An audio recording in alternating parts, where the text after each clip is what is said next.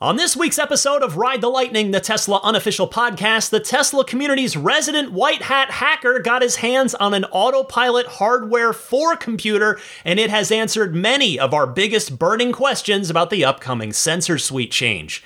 Plus, Tesla partners up with the US government to open up some of the supercharger network to other EVs. The Model 3 and the Model Y dominated California's new car sales in 2022, and more.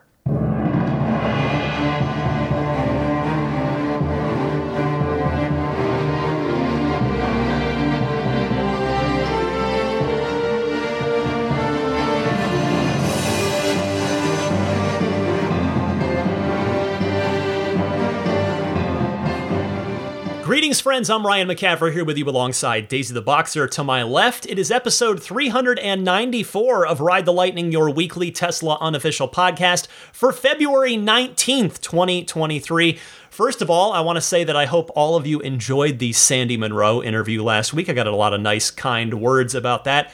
Although one thing I do need to note about that interview, I'm pretty sure Sandy was mistaken about there being fully driverless, autonomous Cybertruck betas running around, but I didn't want to be rude in the middle of the interview. I mean, it flagged in my brain right away, but I just thought, you know what, we'll just keep talking, and I'll just follow up with this later. I don't think there's any evidence to that so far. All of the sightings that have been happening lately have been with a driver in the driver's seat, but anyway, just wanted to point that out. Also, I barely got last week's episode out before Tesla tweaked the Model 3 and Model Y prices again. So here's where we currently stand as of me recording this on Friday evening. The base Model 3 was slashed by another $500, bringing it down to $43,000. The Model Y Performance went up by $500 to now $59,000. And the off-menu Model Y standard range all-wheel drive, in other words, the Texas-built Model Y 2.0 as I refer to it, that one remains, in my humble opinion, not a great buy at $52,000, just $3,000 less than the long-range Model Y that gets a full 50 more miles of range. Let me say, congratulations to all of you who got Model Y orders in at the low point here a couple of weeks ago while it was $53,000. It's not too far above that now, but 53 is our very brief low point for the last couple years at this stage. Also, congrats to all of you who decide to order a base Model 3 now at this price. Because combined with the $7,500 tax credit for those who qualify, the base Model 3 is now a better deal than ever at $35,500. Now, there has, of course, been a $35,000 Model 3 before, but this one today is a much better value. The one from 2019, the original standard range Model 3, was a 220-mile range car, which charged to the 80 to 90% that you would keep that car at every day, meant under 200 miles of daily usable range, and it had a partial premium interior. The Model 3 that you get for that same money today is quite a lot better. 272 miles of non-degrading LFP battery range that you can charge to 100% every day. It's also got a heat pump in there. It's got a lithium-ion 12-volt accessories battery that you're not going to have to worry about every couple of years. It's got a power rear liftgate and a whole bunch more. So the base Model 3 today is an incredible value relative to any Tesla that has ever been made to date. One more quick note on the subject of prices. A few episodes ago, I mentioned the new ownership loyalty program in which Tesla was offering existing Model S and Model X owners an incentive to try and get them to upgrade to a new S or an X. Well, Tesla has just upped that incentive. A tip of the hat here goes to eagle-eyed Tesla insider Sawyer Merritt, who spotted this on the Tesla website. Current Tesla Model S or Model X owners with active unlimited free supercharging are now eligible for an additional $5,000 toward their trade-in value. To qualify, owners must trade in their Model S or X with unlimited free supercharging and purchase a new Model S or X. Now, as a Twitter user commented in response on Sawyer's post, $5,000 looks to be roughly 57,000 supercharging miles if you're using 25 cents a kilowatt hour, or for those of you out west with me in California, about 41,000 supercharging miles at peak California supercharging rates. So an extra $5,000, that might not necessarily convince anybody who's not been thinking about upgrading already, but it stands a pretty good chance, I'd say, of nudging any fence sitters over to try to go ahead and place a new order. I mean, I guess Tesla just wants to get rid of free supercharging, get more of those cars off the road, and also simultaneously just get some new S's and X's sold. Before I move on with the rest of this week's proper news, that was just the warm-up section, I do note that I hope all of you who are backing me on Patreon at that $10 a month ludicrous tier or higher enjoyed this week's lightning round bonus mini episode, which was about the top 5 non-Tesla EVs that I would love to drive someday that I haven't yet had the privilege of. And as a reminder, you can voluntarily choose to support this podcast. This is a listener-supported podcast. Listener-supported, also the name of one of my favorite Dave Matthews Band live albums. This podcast is also listener-supported. That is how it survives. So if at some point you say, hey, you know what, Ryan? I've been enjoying your podcast for quite a while. I'm going to support you on Patreon. You can do that on my Patreon page found at patreon.com/Tesla Podcast. And that reminder that the annual pledges, the normal way is to just pledge monthly, but you can do an annual pledge, just pay once for an entire year's worth of support. And if you do that, you will get a 10% discount on doing so. All right, let's talk Tesla news. There is so much of it this week. I was actually saying this at the end of the lightning round this week on Patreon, where I had probably a full show planned out by Tuesday night. That's how busy of a news week it's been. And then I had to work a lot more. There was a lot more to do the rest of the week before I got here to Friday to record, because it has just been such a crazy week of Tesla news. But no doubt the big story this week, it's actually a 2-part story, and both parts are around Autopilot Hardware 4. So let's start with this. A good sign for the upcoming Hardware 4 rollout, and that is Hardware 4 has been approved in Europe. I saw this on Teslarati where they wrote, the approval of the new Autopilot computer was listed in documents from the Dutch Vehicle Authority, RDW. The RDW documents, which were initially shared on the TFF forum, listed a number of changes to the Model S sedan and Model X SUV. The top speed of the Model S has been raised to 174 miles per hour out of the factory, which is probably from the new brakes. Though Tesla still listed the flagship all-electric sedan with a top speed of 200 miles per hour with the carbon ceramic brake kit, which are yet to be made available. That's $20,000 if you're curious for that one. Anyway, getting back to the news. While the European certificate did not mention specific details about Hardware 4, the RDW documents did list the change as, quote, the introduction of Generation 4 complex vehicle control system, and in parentheses, Autopilot, end quote.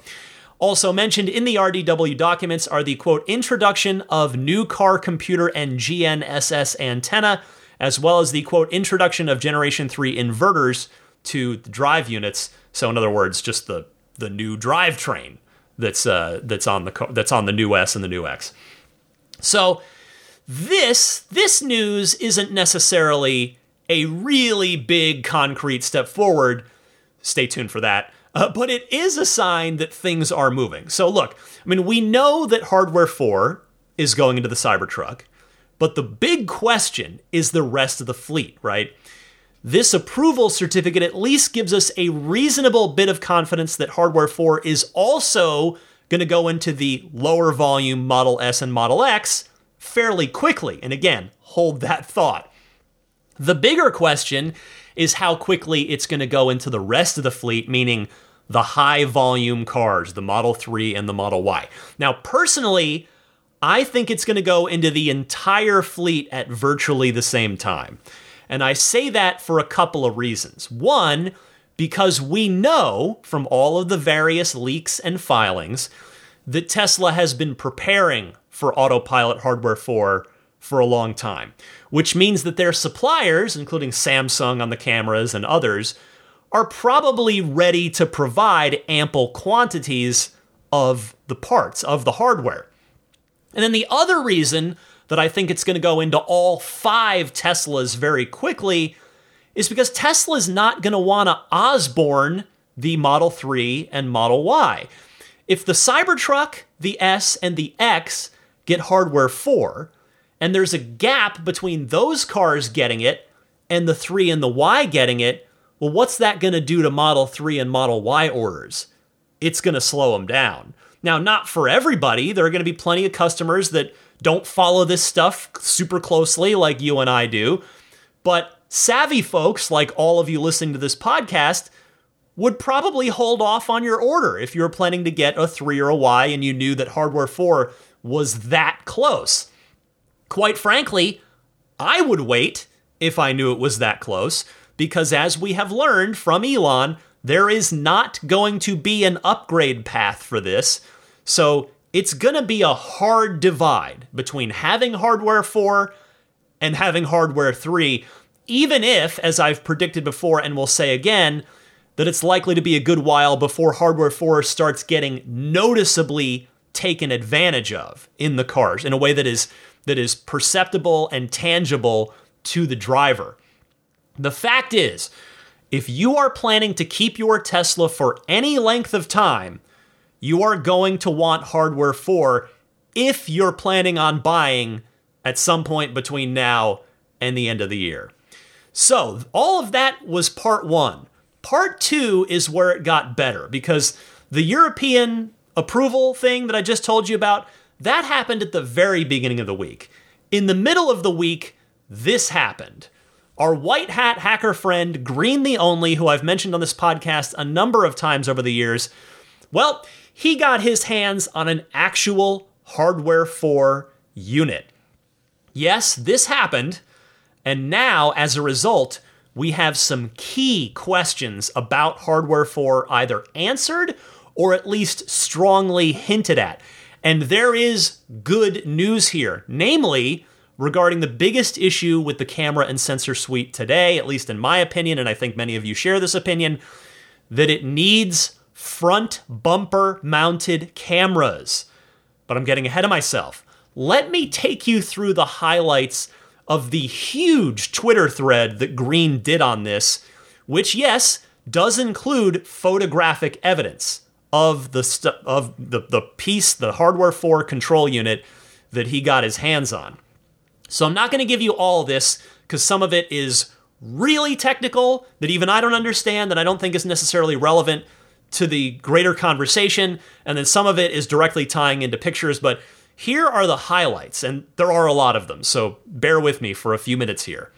So Green writes, I am sure you are all eager to know more about Hardware 4, so I am going to show you the refreshed car computer from a Model X. Just don't tell anybody you saw it, because it's really a secret still. This unit made an appearance at the EPC about a month ago, but the picture was hidden. That's the EPC is regarding a regulatory filing with the FCC, basically. He says, looks like Tesla started to build cars with it, but does not deliver them yet. I imagine the plan is to announce on March 1st, which is the big investor day coming up at Giga Texas, that all cars off the line already have it. To start with sort of bad news, the form factor is totally different, so definitely no retrofits on this one. And I'm just going to pause Green's stuff for a second to just throw in my own commentary, which is simply to say, I mean, Elon already told us this. He didn't say it this way, that it was a physical incompatibility. He made it more of a you won't need this kind of thing, like you don't have to worry about it kind of thing. But Green putting basically any and all doubt to rest that no, there will be no compatibility between 3 and 4, so no upgrades are going to happen. All right, getting back to Green's thread here. He says, now to the actual meat. Infotainment was reworked compared to current units. The GPU is now on the same board, so there's no more GPU daughter board. This makes the whole unit thinner, otherwise no changes there. Same 256 gigabyte NVMe drive and 16 gigabytes of RAM, same AMD CPU and GPU. And then he starts putting up some pictures with some descriptors. Hardware 4, a lot less improvement than many hoped for. It's still Samsung Exynos IP based. It bumped the CPU cores from 12 to 20, 5 clusters of 4 cores each, maxing at 2.35 gigahertz. The number of trip cores increased from 2 to 3 with a 2.2 gigahertz maximum frequency. All of these are doubled times 2 since there are 2 system on chips per board for redundancy, which hardware 3 has now. Sensors. There are now 12 fully populated camera connectors. One is marked spare, though, so make that 11 cameras, he says. The names are a bit cryptic, but it looks like side cameras are in the front fenders now. Rumors of 2 cameras in the windshield are confirmed. The cameras are F-SVC, L-SVC, R-SVC, LFF rear, RFF rear, and he's guessing, as I would, in FF means front fenders. There's selfie camera, wide, main, backup, LFF side, and RFF side. He's suggesting that perhaps the cameras have migrated from the B-pillar to the front fender, so in effect having 2 sets of cameras in the front third of the car now. He says, what's SVC, you might wonder? According to the EPC filing, SVC is bumper. So I'd guess these are bumper cameras. There's a huge blind spot up front on legacy cars, so front bumper camera and 2 in the rear bumper corners for cross-traffic alerts. Again, I should clarify, these are all educated guesses on his part. We cannot take this as total 100% confirmation as of yet, but odds are Green is correct, but just want to caveat that. And to finish up his remarks, he says, new GPS module with a tri-band antenna. The unit itself is big and unmarked, so who makes it is unknown. I would not be surprised if it's a somewhat custom Tesla thing. They carry a bootloader for it in firmware. And then radar. Yes, there's now the bespoke Phoenix radar. Yes, of course there is. And yes, that's what it's called in the properties too, which of course he's making light of the fact that it's called Phoenix as if it rose from the ashes because, of course, radar went away about, a year and a half, 2 years ago, and now it has risen from its own ashes. He says there's also the radar heater, of course. So thank you to Green for shedding a ton of light. Again, not the full 100% confirmation of everything, but we now have a much, much better idea of what's going on with Hardware 4. And as Patreon backer Rodman Lau wisely pointed out in the comments on this week's Patreon poll after Green's thread went up, which I'll get to that poll in a second, this almost certainly explains the Model 3s that I've talked about a couple of times that have been spotted running around with the big custom front and rear black bras fitted over the front end and rear end of the cars. Those bras are almost certainly covering up the new Hardware 4 Autopilot cameras. I'll take a quick pause here to just go to that Patreon poll, which again goes up every Tuesday night on my Patreon, and you do not have to be a Patreon backer to vote.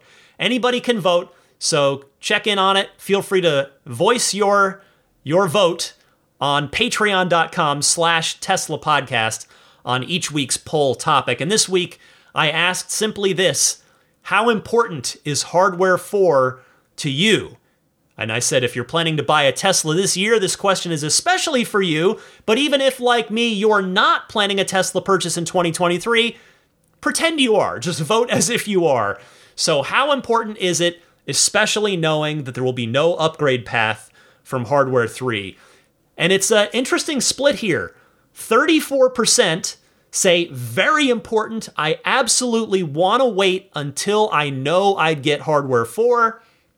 With an almost equal 32%, so about a third and about a third, saying it'd be nice, but I'm not going to alter my purchasing plans for it. 19% saying I'm indifferent and or don't plan to purchase FSD, so it's no biggie either way. And 15% saying it's important, I'll do my best to align my purchase with Hardware 4. Thank you very much to everybody that voted in this week's Patreon poll.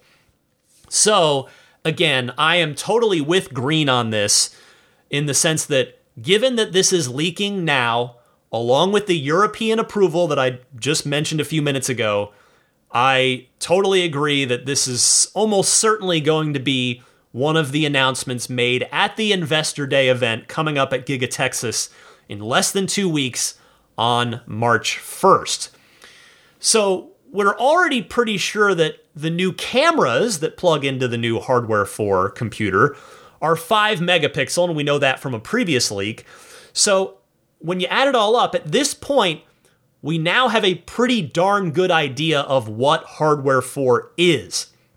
The only real mystery is how much more powerful the new FSD Computer 2 is. I mean, we know we've got 11 cameras, and if let's try to sort that out. 2 in the top of the windshield, looking forwards. 2 on the front fenders. 2 on the front bumpers. 2 on the rear bumpers. 1 backup camera. That leaves 2 more. Oh, then there's, I forgot one, the selfie camera. That'd be the cabin-facing camera on the inside of the car. That's 10. So what's the last one?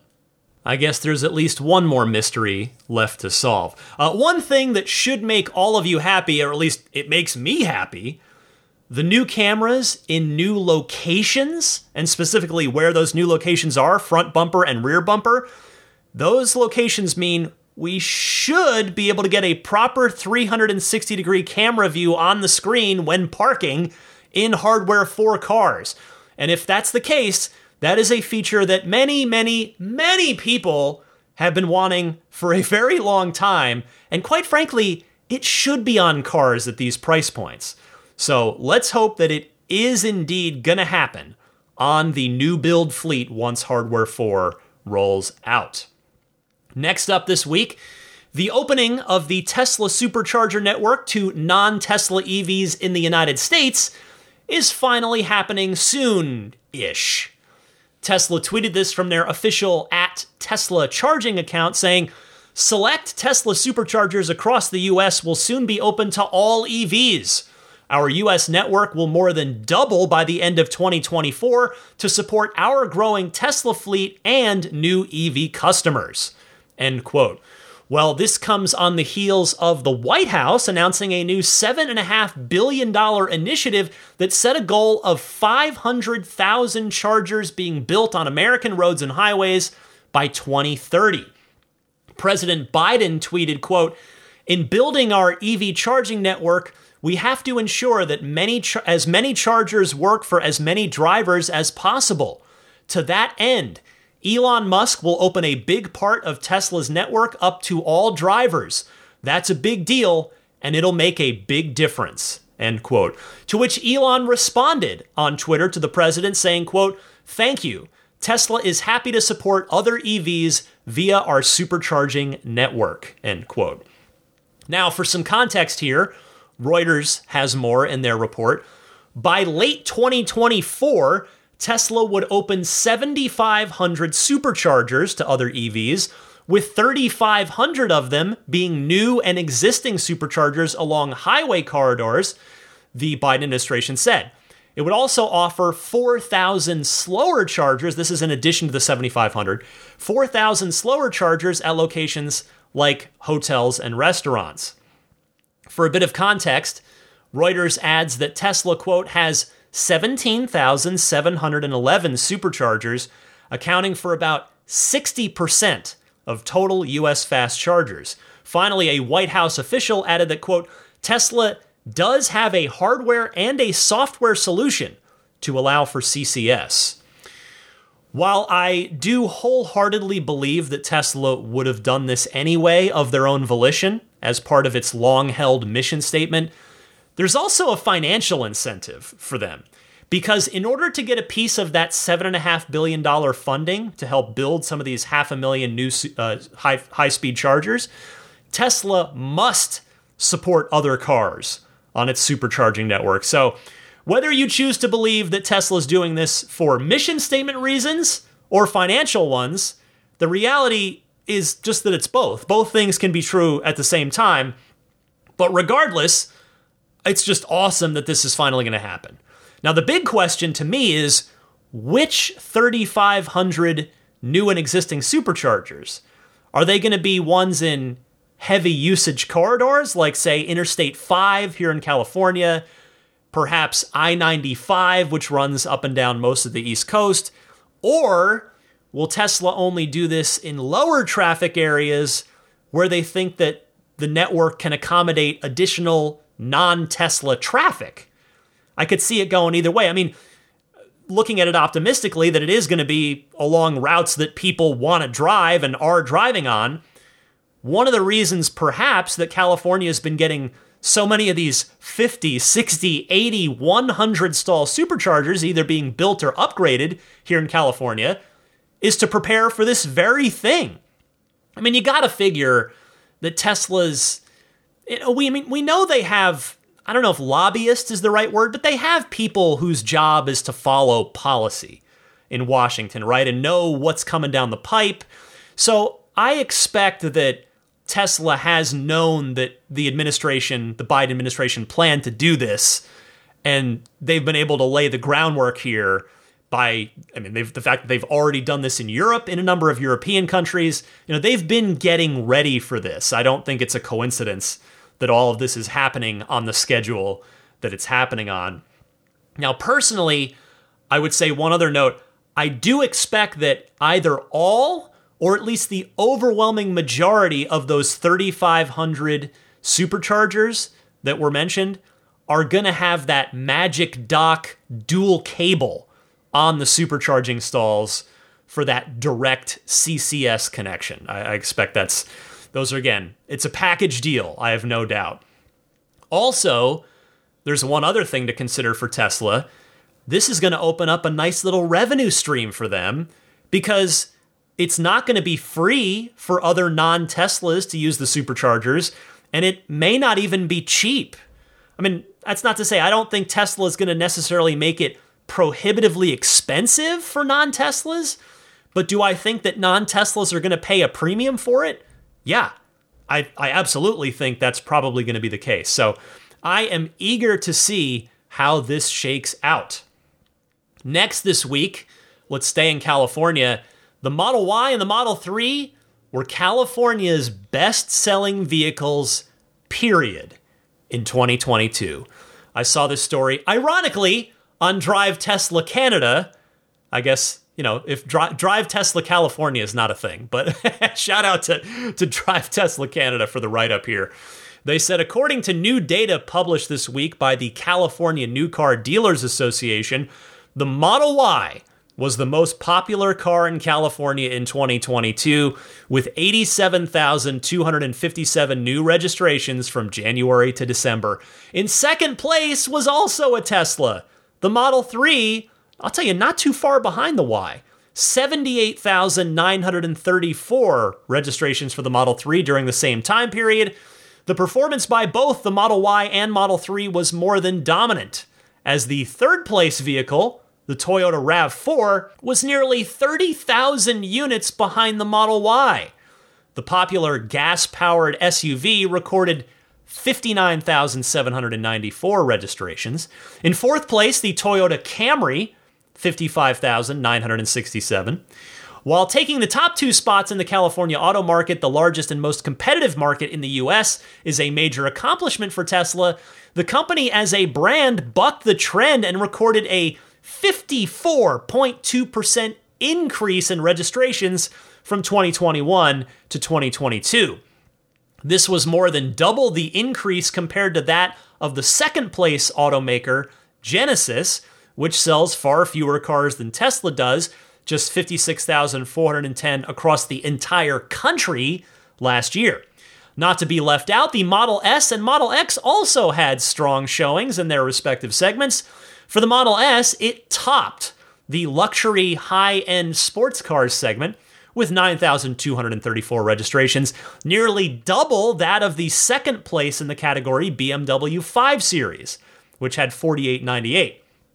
The Model X placed fourth in the luxury midsize SUV segment, amassing 11,273 registrations last year for a 12.3% share in the segment.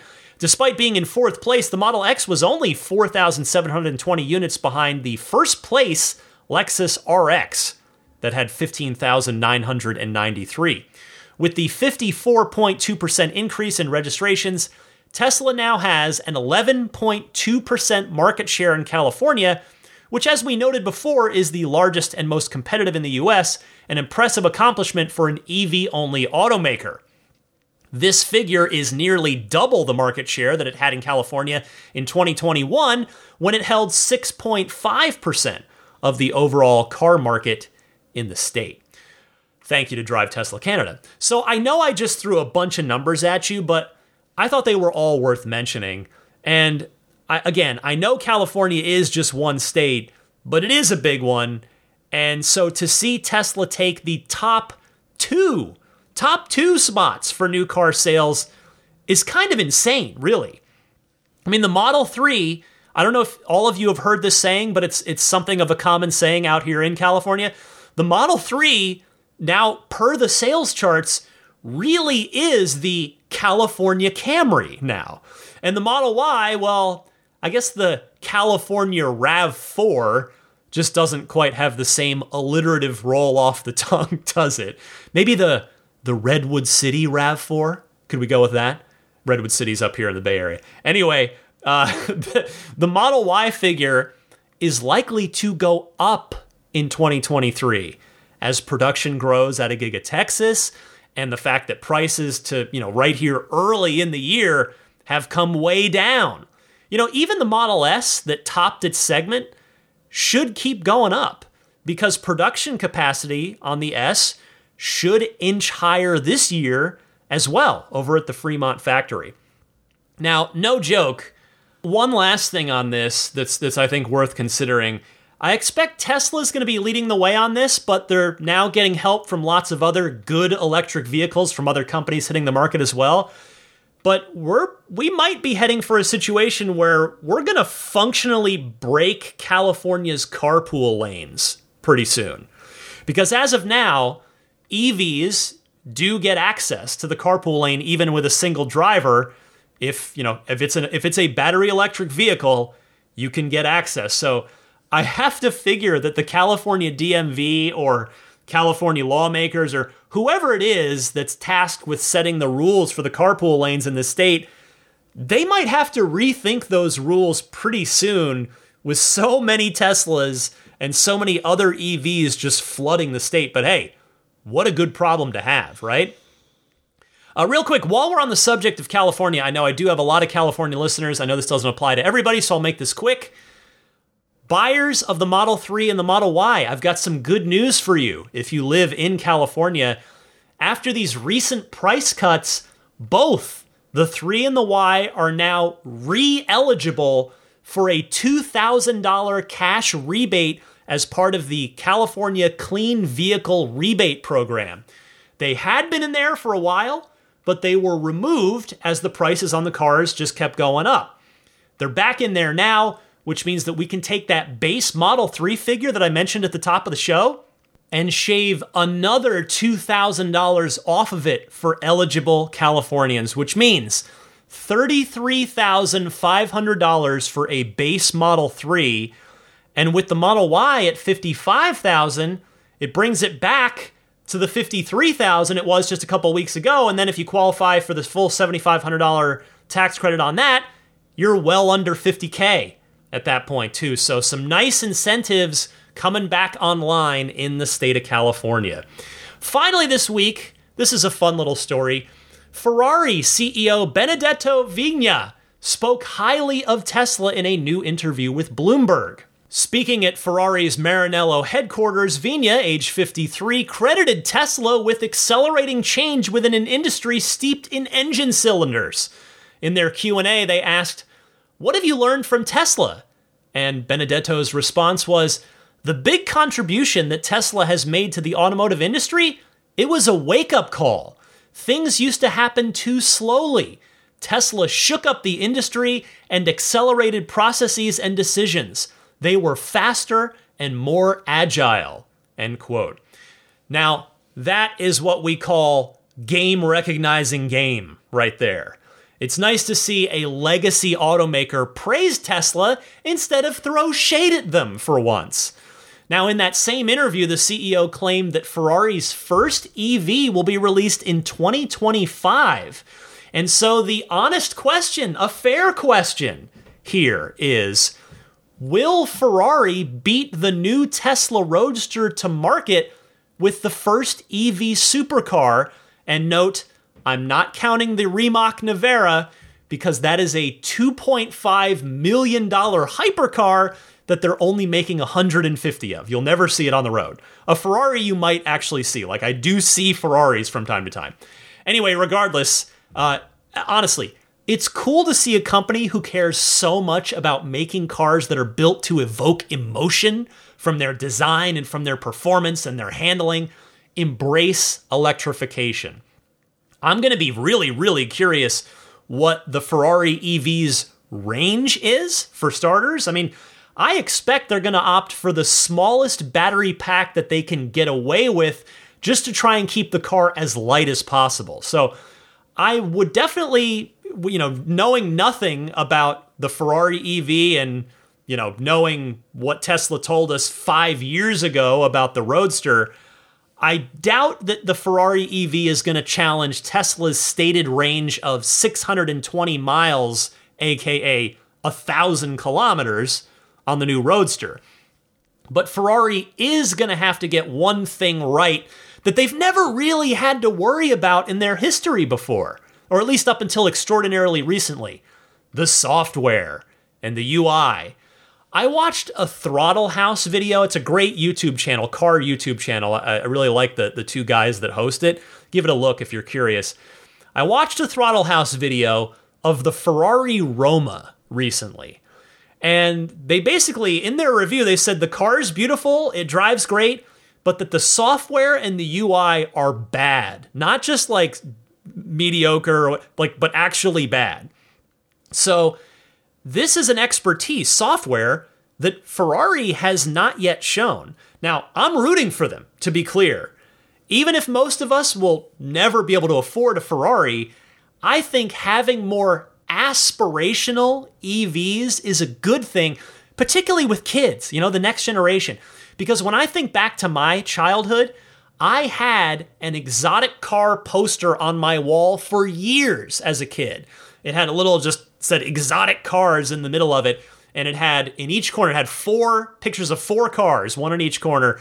It was a Testarossa, a Countach, 911, and I actually can't remember now what the 4th car was on that poster, but I used to just stare at that poster. And I just was, it was very aspirational, right? Like I was like, oh man, it'd be so cool. And that helped me get into cars, right? That only helped feed that. That's, I think, what supercars can do. So bring on the Ferrari EV and Tesla, Franz, Elon, if you're listening. Bring on the new Tesla Roadster, please. All right, that wraps it up for this week's busy week of Tesla news. Stick with me, though. I've got some excellent Ride the Lightning hotline phone calls from all of you guys lined up and ready to go right after this. Hi, this is Franz von Holzhausen, and you're listening to Ride the Lightning with Ryan McCaffrey, the Tesla unofficial podcast. Welcome to the Ride the Lightning hotline. It is your chance to call in and be a part of the podcast. There are two easy ways to call in. Either use your smartphone's built-in voice recording software. Please try to keep your question to 90 seconds or less. Record it, email it to me at teslapodcast@gmail.com. And the other option is to simply take that same 90-second or less question and call in and leave a message on the Ride the Lightning hotline. It's a toll-free number you can dial anytime, day or night, and that number is 1-888-989-8752. Again, that's 1-888-989-TSLA. And if you know someone special with an upcoming birthday, anniversary, graduation, or some other special occasion, you can give them a unique gift of recorded voices from friends and family telling them why they're special. The recordings can be podcasted or put onto a keepsake. Visit lifeonrecord.com to learn more. Let's kick it off with our friend Dave, aka the Tesla Barbarian. Ryan, my brother, it's your friend, the Tesla Barbarian. I had a quick comment to make about something you said on last week's podcast. You were talking about the Tesla incentive program, where you trade in your current Tesla and you get either $3,000 off of an S or an X, or you get free supercharging. And you were theorizing that it might be primarily to prevent people from looking around at maybe a Lucid or a Rivian, looking at something other than a Tesla. But I think it might be something closer to home. You see, the Cybertruck is impending for production, and the Cybertruck objectively is a better value proposition in many ways than the S or the X. The S and the X already don't make up a huge cross-section of the number of vehicles that Tesla sells every year, and both Elon and Franz have said at different times that they're still making S and X mostly for sentimental reasons. Now, I don't know about you, but I'm definitely still attached to the S and the X, and I don't want to see them go anywhere. The S is the flagship, and the X, well, come on, Falcon wing doors. Come on, guys. But the fact is that even me, I as an example, I have two friends, both of whom, for them, money is no object. And of course, what does the guy who can buy any car buy for his car? He gets a Tesla. Each of them own two Teslas, and both of them have told me separately at different times that they're both going to be replacing their current Teslas with Cybertrucks. One of them has an S and X, the other one has an X and a Y, and both of them are replacing both of their current Teslas with Cybertrucks. Why? Because of the value proposition, the ruggedness of the vehicle, the fact that it can hold up to anything, the stainless steel construction, et cetera, et cetera, et cetera. It doesn't make any sense to buy an S or an X for them because the functionality of the Cybertruck and the value is just better. Even if the Cybertruck goes north of $100,000 with 6 seats and stainless steel construction, and it's indestructible, including the glass to a certain extent, it just makes more sense for them to buy a Cybertruck. So I think Tesla might be taking some steps to preempt their own Osborne effect when the Cybertruck goes into mass production to keep people looking at their S and their X as a viable option for purchase, as opposed to everybody just defaulting to hopping on the waiting list for the Cybertruck. Anyway, those are my thoughts, Ryan. Good talking to you, and I'm really looking forward to next week's podcast. Hopefully you do get to land that Sandy Munro interview. Thank you. Great point, my friend. You make a great argument here, and I'll tell you, I can't argue against it. We saw this once before when the Model 3 was first rolling out, right? That was back when the Model S was, at that point in time, arguably not a great value by comparison. Again, just in that window of time.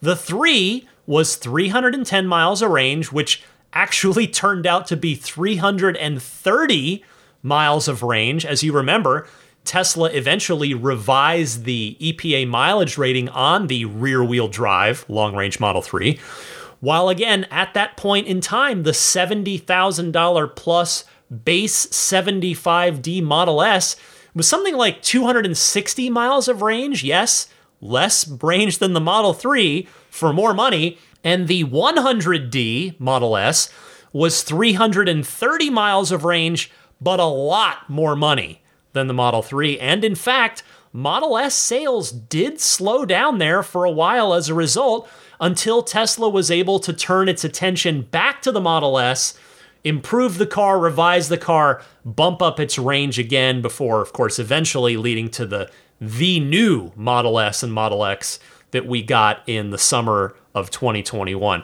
So yes, the Cybertruck could be, for a short time, Tesla's own worst enemy in at least some small way. Good theory here, and thank you for your call. Oh, and I hope you did enjoy that Sandy Monroe interview last week.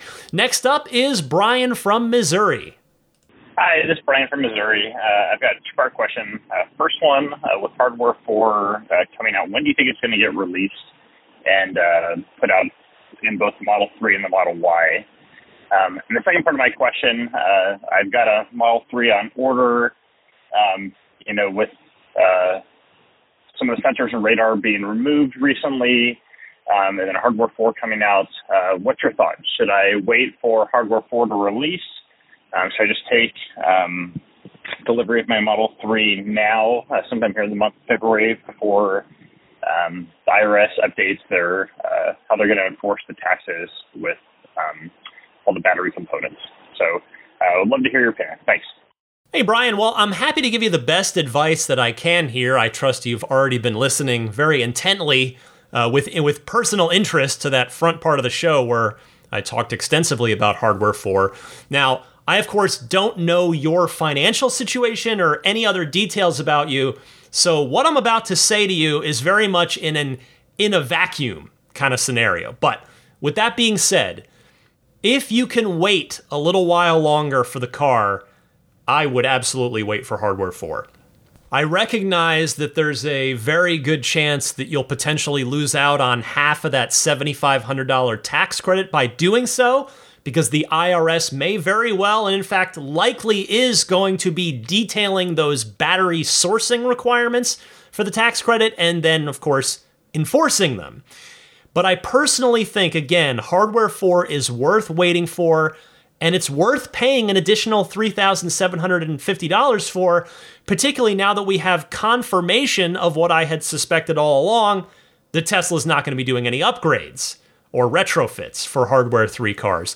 It's a long-term thing, in fairness, because as I said, history suggests that the end user is likely to see, or it's likely to be a while before the real-world user sees any tangible benefit from Hardware 4 for a while.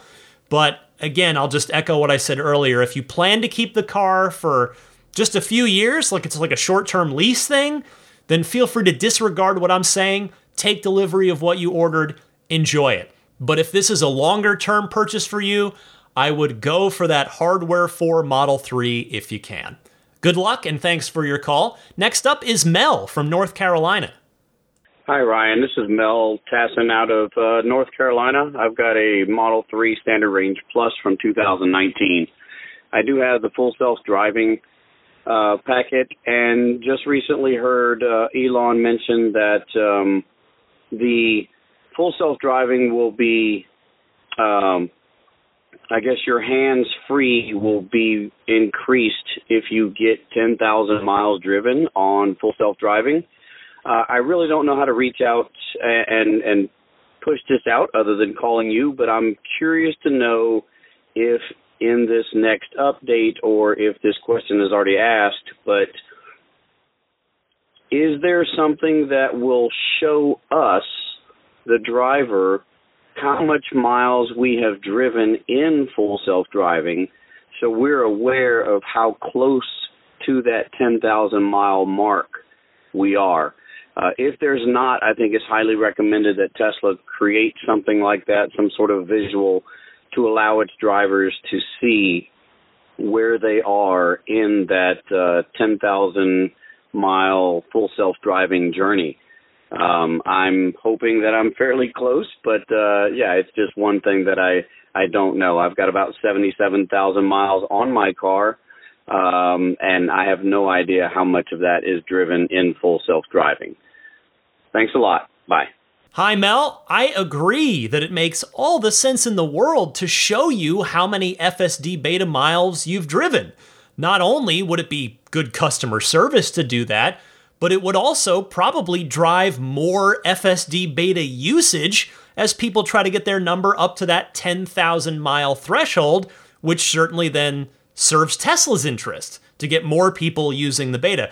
So we'll see. Although, there's a couple things here. One, again, I hate to be pessimistic, but I do not have my hopes up that NHTSA is going to allow that steering wheel nag to be eliminated at all. And then number two, there was a little story this week. NHTSA did in fact issue a quote unquote, using like the largest air quotes ever here, they issued a recall on all of the FSD beta vehicles to have Tesla change some behaviors of the beta, including some yellow light intersection stuff and a couple of other things. I didn't have time to get into it earlier in the podcast, but kind of want to see where that shakes out too. That could throw a wrench into the whole timing of this anyway.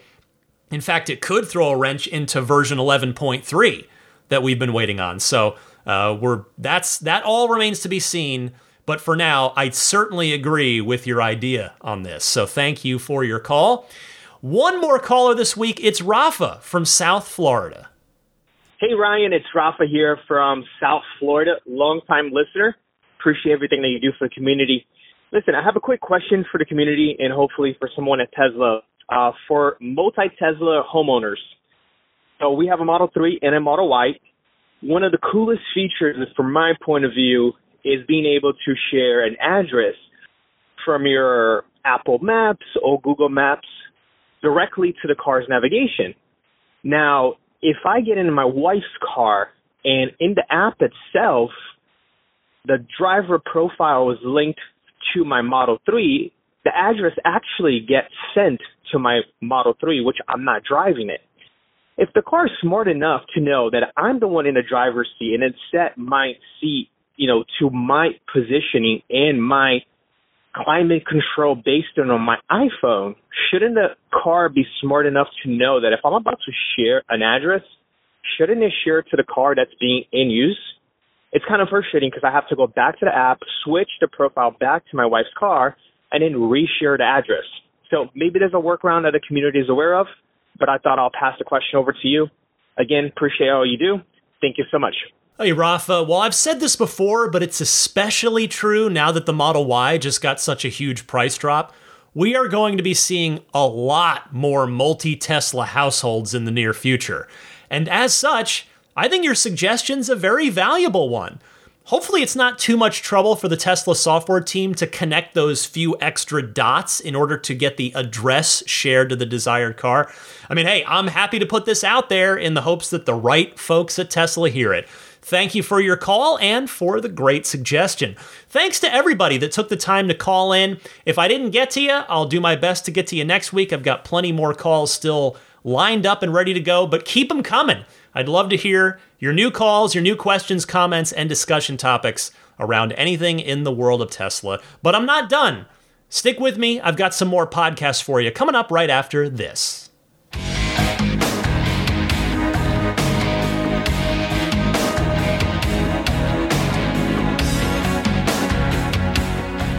Well, the big update in my Tesla journey this week is not Tesla specific, but it's Tesla ecosystem, and that is my solar was finally activated. I am now generating power from the sun. My solar is on. However, I have to say, I'm a bit unsure of how to best utilize it. And I'm not sure anybody really explains these kind of little finer things to you. So I want to ask all of you who are already living with solar a few questions. Number one, is there a way to tell my Tesla app that I have solar when it's a non-Tesla solar panels? Is that even possible for a non-Tesla solar system? So that's question number one. Like I can at least see when it's feeding energy back into the grid and when it's pulling energy from the grid. Like right now, it's taking a little bit of energy from the grid because the sun's down. But that's number one. Number two, here's a bigger question for all of you. How should I configure my Powerwall? Because I've been poking around in there a lot.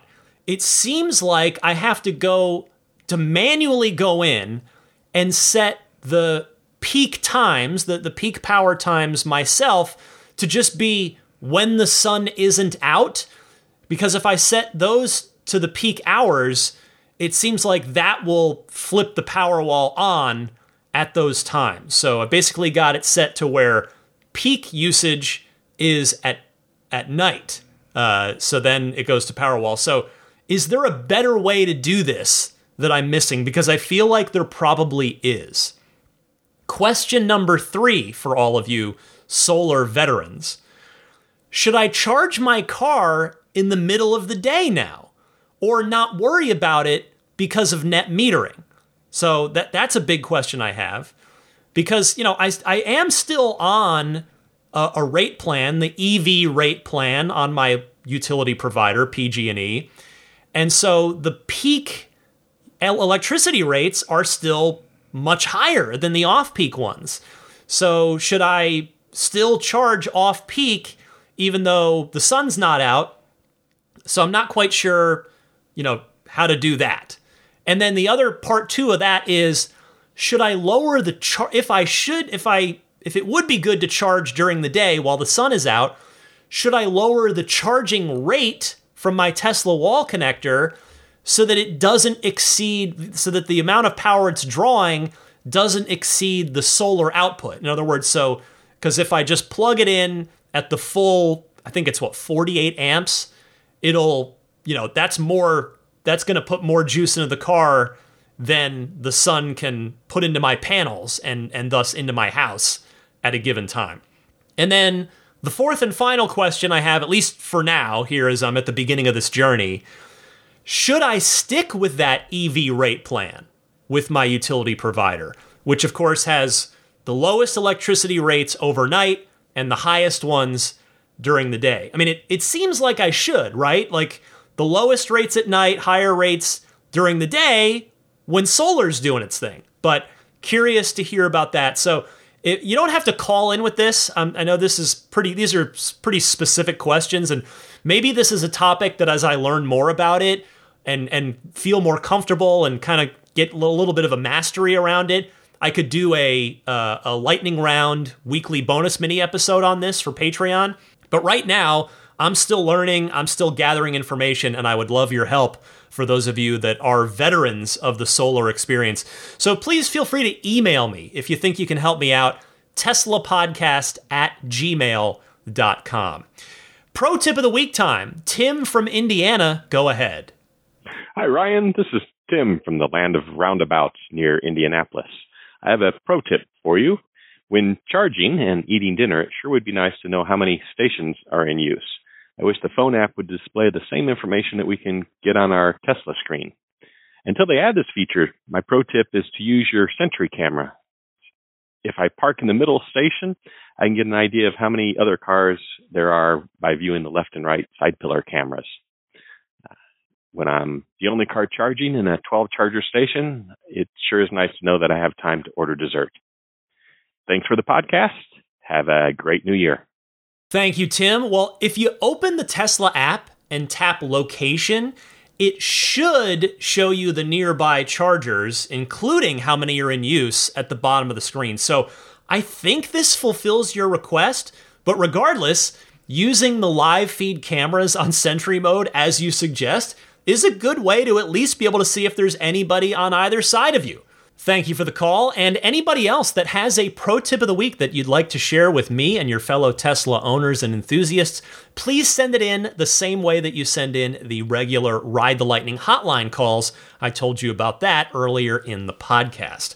Before I go, let me mention some friends of the podcast that can perhaps be of use to you, starting with AbstractOcean.com, makers of many an excellent aftermarket Tesla accessory for the S, for the 3, for the X, and for the Y, for all of them. Check it out, abstractocean.com. Use the coupon code RTLPodcast at checkout to get 15% off of your first order. Pile everything you like in there and use that coupon code RTLPodcast. No space in there at all. Thank you very much to Abstract Ocean for continuing to extend that discount offer to my audience. And then the snap plate, which you can get at everyamp.com/RTL. That, as I always remind you, is the front license plate bracket for people like me that hate having to put a front license plate on. This thing has a nice minimal design. There's no sticking, there's no screwing, like drilling holes into anything. It will mount up there nice and clean, but you can take it completely off and it'll be like it was never there as well. Use it if you're going to be at a parking meter, if you're going to be going through a toll booth or over a bridge. It can be of great use to you. But then when you want to take it off, like if you're detailing the car, if you're at a Cars and Coffee, little car show, whatever it is, you can take it right off as well. And it was like it was never there. So everyamp.com/RTL on that.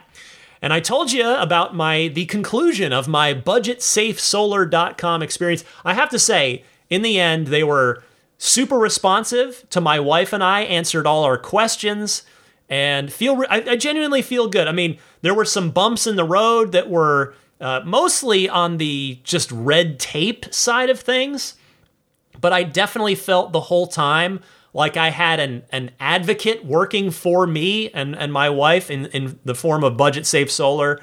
The last little hiccup I'm still working on as of this recording is just trying to get online with their solar monitoring app. That's proving to be a mildly annoying, like more annoying than it should be. But by and large, if I'm just being completely honest, I would recommend Budget Safe Solar. Again, you're going to check Tesla and check their solar because, that's you drive a Tesla or you're planning to drive a Tesla. So sure, you're going to do what I did and check Tesla solar first. And if their setup works for you, great. You're going to have solar and that's going to be awesome. But if it doesn't, just give them a look. That's all I ask. BudgetSafeSolar.com and use the referral code RTL if you do end up proceeding with an installation on your home or business. Sadly, the clock is ticking on this California Public Utility Commission thing here in California, at least, where the rules are going to change and the reimbursement you get from feeding energy back into the grid is going to go way down.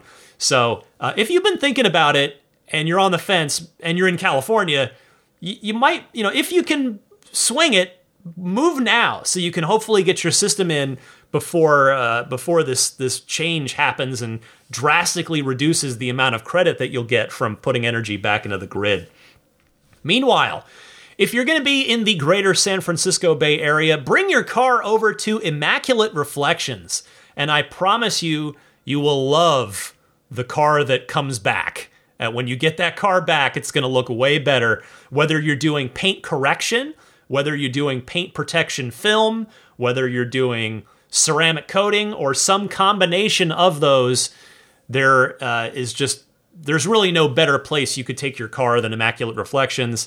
If you get a chance to see my car, you will see what Immaculate Reflections' work looks like. So there is a discount waiting for you if you're a Ride the Lightning listener. So when you reach out to inquire about booking work through the website, which is irdetailing.com, just mention that you're a Ride the Lightning listener, and when you book that job, you will get a nice little discount off of that service that you have booked. So thank you to Immaculate Reflections for offering that.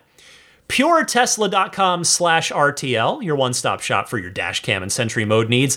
They also have that nice slimline, low-profile wireless game controller kit. Takes up a little less space in either your glove box or your center console.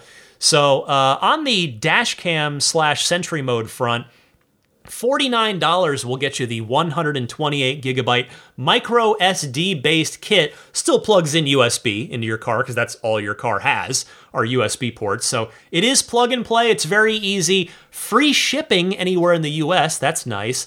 Or a mild shipping fee if they need to ship internationally to you. There's also a 256 gigabyte kit for $69. But quite honestly, like the 128 is probably gonna take perfectly good care of you. Check them out, puretesla.com/RTL. At the top of the podcast, I mentioned the Patreon, which again, my Patreon page is found at patreon.com/Tesla podcast. Patreon spelled Patreon.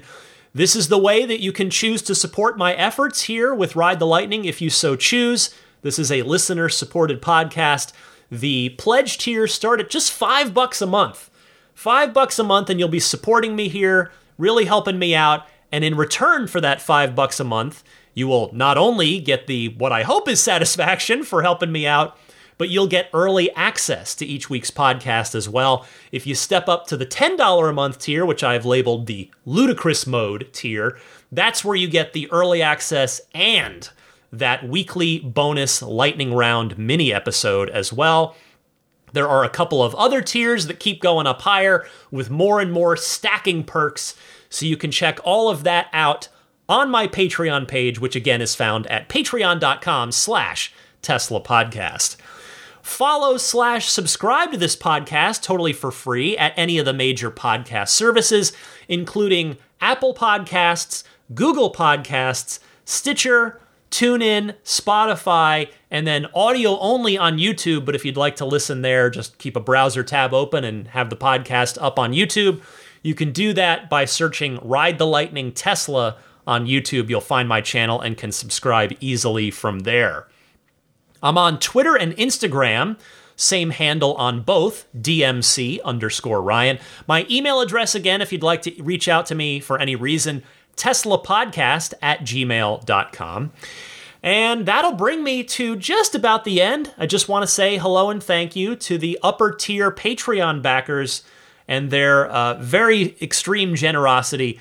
I'll start with the Maximum Plaid folks. They are Jonathan Wales, Cameron Clark, Daniel Grummer, Seth Capello, Nick and Tony, the Galpin family, Ryan from Las Vegas, Darren Nickel, Kaz Barnes, Brett Libano, Patrick Wisniewski, Gil Cabrera, Watley, Eric Brown, Mark Eversole, Todd Badger, Joe Edgel, Kevin Yank, the Tesla Owners Club of San Joaquin Valley, Michael Williams, Will Stedman, Mait Suaru, Derek Nesselrote, Justin Perez, Jeremy Harris, Chris Beach, Tom Mills, Alex Brem, Corey O'Donnell, Aaron, John Cody, Andre Kent, Joel Sapp, Kim Bay, Paul Casarino, Richard Corley, Chris Osborne, KB, We Drive Tesla EV Luxury Car Rental in Oahu, HaloBengals.com, Chris Pratt, Ken Epstein, Doug Carey, James Gregory, and Adam Lavoie.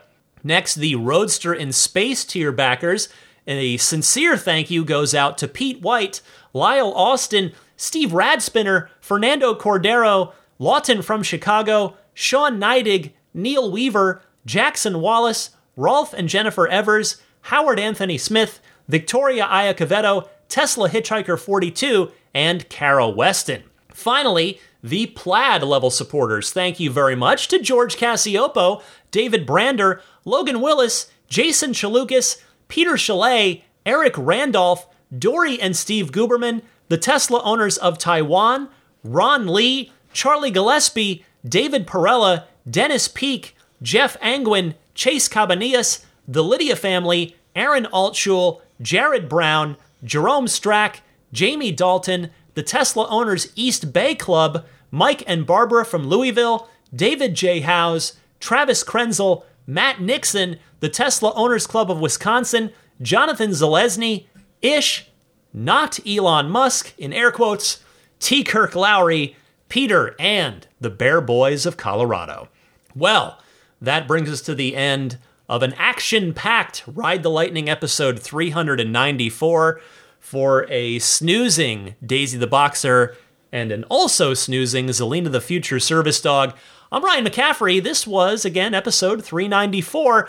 Happy electric motoring, my friends, and I will see you back here next week.